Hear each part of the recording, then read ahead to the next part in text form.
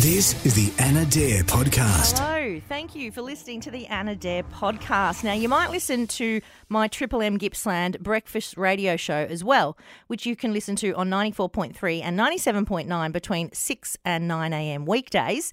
And I spoke to somebody recently about wedding proposals. Now, I was thinking about, those elaborate proposals that people do, hiding rings in food, etc., etc. And I wanted to know how you were proposed to, or maybe you were the one doing the proposing, and how you did that proposal, whether it, went off without a hitch or whether you had some problems.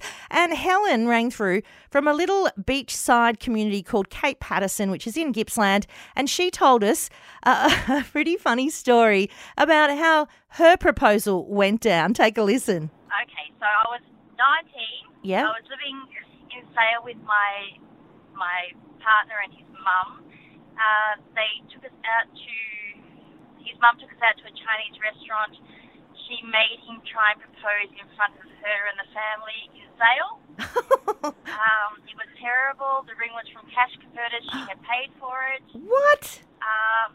Yeah, so he then proposed in the Chinese restaurant in front of his mum and his sister in Sale and with a Cash Converters ring. But that's okay. We've been married for over 20 years now. I was gonna say, so she's still your mother-in-law? She's still my mother-in-law. And how's that relationship, you and her? Well, we actually share exactly the same name, which is a bit bizarre. Oh, wow. We both have the same first and last name. Of course. Let's just say she is quite a dominant person in our lives. Yes, it certainly sounds like it. Organising her own son's wedding proposal for him. Wow, that's crazy.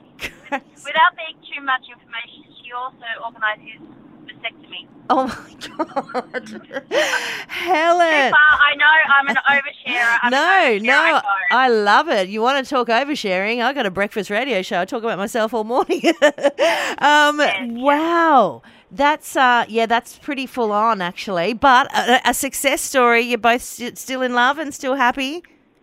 Yes, I think I'm fairly tolerant and fairly easygoing. So, yes, we've been 3 children later and living by the beach and, lots of things have changed and moved forward. But, yes, we're still married and still happy and living the dream. That's amazing. Would you ever renew your vows?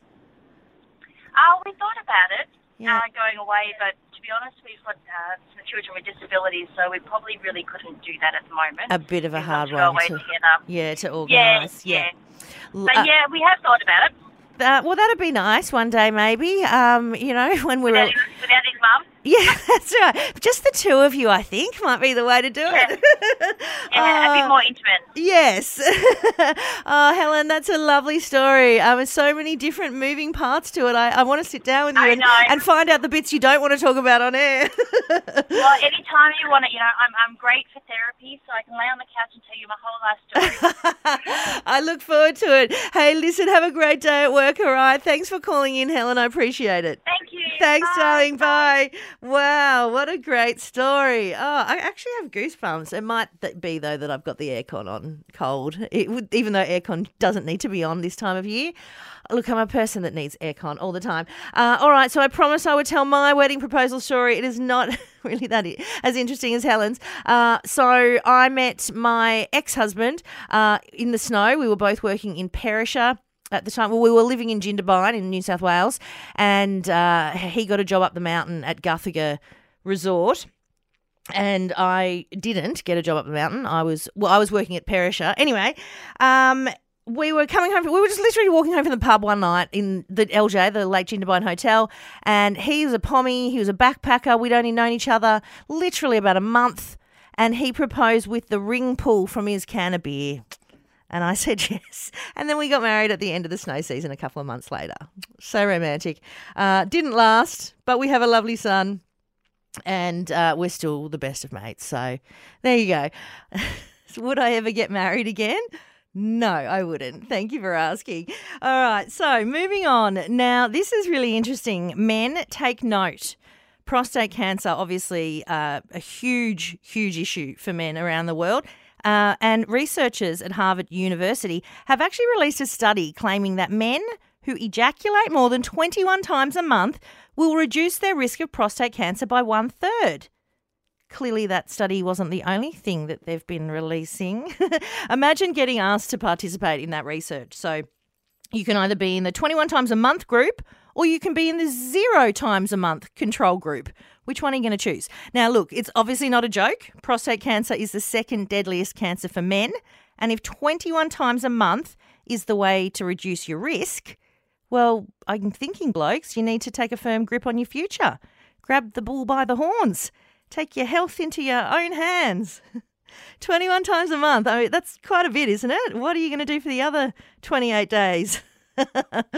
Oh, boys, come on now. Now, look, there's also other factors that can increase your risk of prostate cancer. Drinking, not exercising, eating crappy food.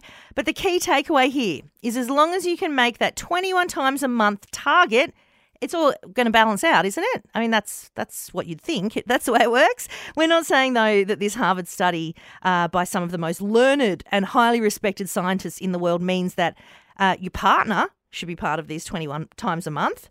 They probably should be. Keeping you alive, it's important. No, we're not saying that at all. But it is a Harvard study. So at the very least, your partner should take the kids to the park on a Sunday morning for at least an hour.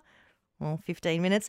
Also, just a word of warning, showing your partner the latest Harvard study to try and get some more action, that's probably more likely to kill you than prostate cancer. So weigh the risks up, gents, and there are many. Now, yesterday I was listening to a podcast, not on the Listener app, but no, it was Joe Rogan's podcast, and he likes to talk, 3 hours worth. Say what you will about him. He interviews some interesting people from time to time. Anyway, I was listening to this podcast yesterday. It took me a couple of days to listen to it because it was 3.5 hours long. And I started thinking about Joe Rogan and how he was from the show Fear Factor. Do you remember that TV show? It was back in like the early noughties, and they would get contestants to do some terrible things, including this set of twins, Claire and Bryn. They were ordered to drink 30 ounces of donkey urine and 24 ounces of donkey semen. I'm so sorry if you're eating breakfast or something right now. And they did it. And then they didn't even win the whole 50 grand at the end. Like, it was only 50 grand too. I'm not saying that's not a lot of money. It is. But to drink, gross. So disgusting. Fear Factor really, really pushed it when it came to disgusting things. Survivor used to do that too when they'd have the eating contest. Notice they don't do that anymore. There is a very good reason for that. It's gross. Really, really gross. Okay, so they leave that for celebrity. I'm in the bush. I'm a celebrity. Get me out of here. I forgot the name of it. So I got a call through on the Triple M Gippsland breakfast show from a bloke about a dare that he once did.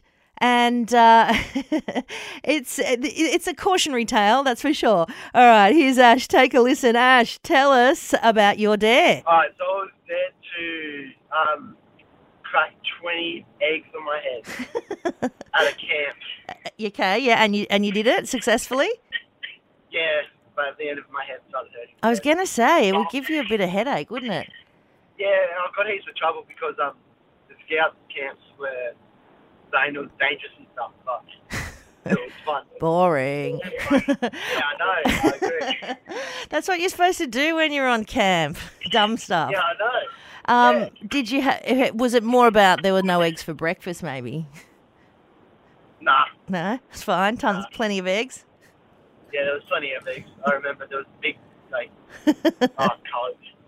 coach. Would you do it again if somebody dared you the same thing? No. And that's what's called maturing and growing up and learning your lesson. Good job. Now, a Florida man has been arrested on multiple charges of battery after biting off a chunk of his friend's ear during an early morning drunken fight. Why? Biting off someone's ear in a fight. I mean, unless you're Mike Tyson, right? It's such a fine line because if you do it in boxing ring, it makes you famous, but do it outside your hotel at 3 a.m, it gets you in huge amounts of trouble, and so it should. Now, what happens in the Florida Keys stays in the Florida Keys. And because paramedics couldn't find the missing chunk of ear, Well, that's staying there as well. Poor bugger. Now, the three friends that were involved in the altercation, they were on vacation together in the Florida Keys, which is basically the US version of the Gold Coast. So someone losing an ear, not that big of a deal. I'm a Gold Coast girl. Things happen. Now, it's always good to hear a story like this, I think, because it reminds us all that when you're out drinking with friends and someone says, let's do shots, don't. Just don't. Say no to shots. It's never a good idea. And just quickly, as we wrap things up for the Anna Dare podcast, a frustrated UK woman revealed that she bribes her husband to help her out with chores around the house by rewarding him with extra video game time. Aw, extra video game time. Who is this woman married to? A man. Or have you accidentally married one of your own children? Come on, lady. You need to change your approach. Get rid of the carrot and start using the stick, like an actual stick. Get him outside, mowing the lawn or something like that. Or if he doesn't help out with the housework, maybe cut off his allowance. Ground him for a couple of weeks. Extra video game time is not the traditional reward for helping out with the housework. As any man knows, I would think the traditional reward for helping out with housework is a little bit of extra, something extra. Some peace and quiet, perhaps. Hey, thank you so much for listening. I'll have another one out for you in a few days' time. You can also tune in to the Triple M Gippsland Breakfast Show, 94.3, 97.9 from 6 a.m. till 9 a.m. weekdays. Coming up on the next pod, I'm going to do TV talk, and I've got some amazing TV reviews for you because TV is my life. That's all I do. Watch TV, do a radio show, do a podcast, eat, hang out with my dog and my cat, and watch TV. Did I say watch TV? Yeah, that's what I do. All right, cheers. Thanks for listening. If you want more from Anna, make sure you catch her weekday mornings on Gippsland's Triple M. Also available on Listener.